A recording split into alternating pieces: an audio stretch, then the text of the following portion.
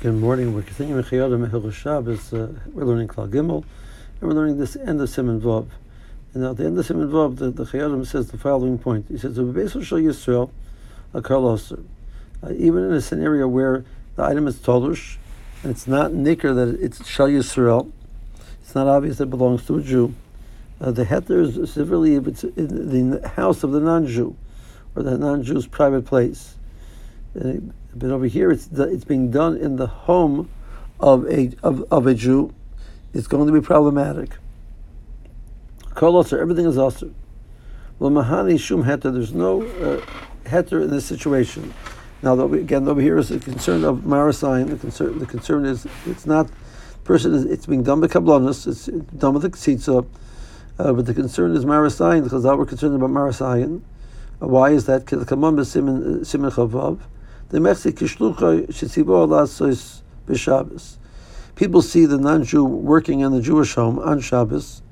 It's clear that there's a concern of Amaras Ayin, not of Skir Yom, but even if the person is B'Kablanus, if the Jew tells the non-Jew to work on Shabbos, even B'Kablanus is Asur.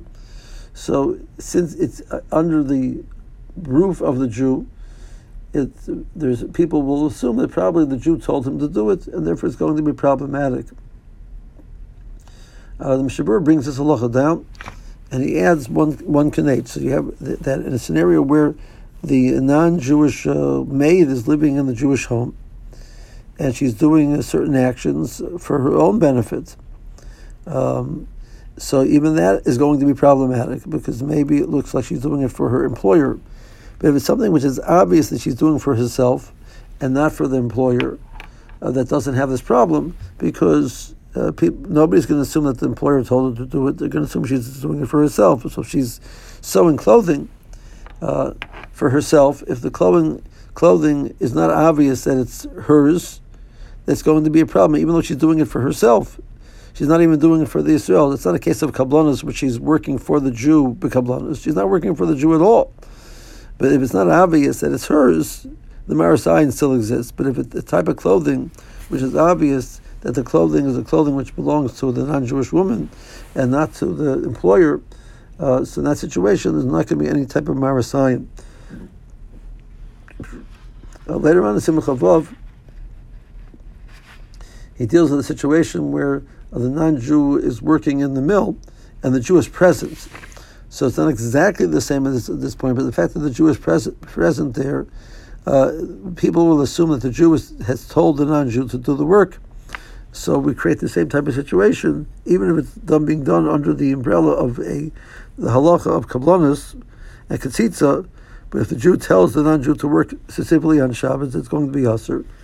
If it's being done in the presence of the Jew, so people will assume that the Jew was there. He probably asked him to do the work, and therefore it's going to be a problem of marasayin that he told him to do it on Shabbos. Okay. Now the Chayyim adds a situation over here, in this situation where it's being done by kabbalah for the Jew. In the parentheses or the brackets. Shareafilu bekablanis hoya min adin sheyimcha el shlo yishma lekedisa begos mordechai bekimin shuva beisoy vari aser. We said even in a scenario where the non-Jew is doing bekablanis, if it's in the presence of the Jew should tell him not to do it.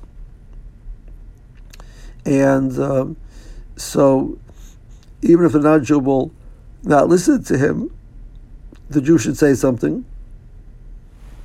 And we discussed before, there's certain scenarios where the Jew, since he made the arrangement appropriately, so then he does not need to take any step other than making the machah and asking the non-Jew to stop. If the non-Jew doesn't listen to him, he doesn't have any more responsibility.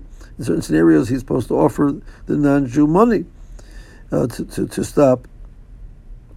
But here we have the non-Jew doing the work on the Jewish premise.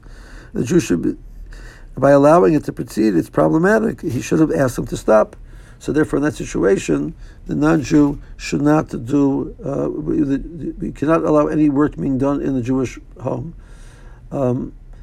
What about a scenario where the non-Jew is working on the Jewish premise, but he's doing something which there's different ways of doing it, arguably a permitted way and a non-permitted way, and the non-Jew chooses the non-permitted way, but it could be he's doing that because of his own volition, not because of the command of the Jew.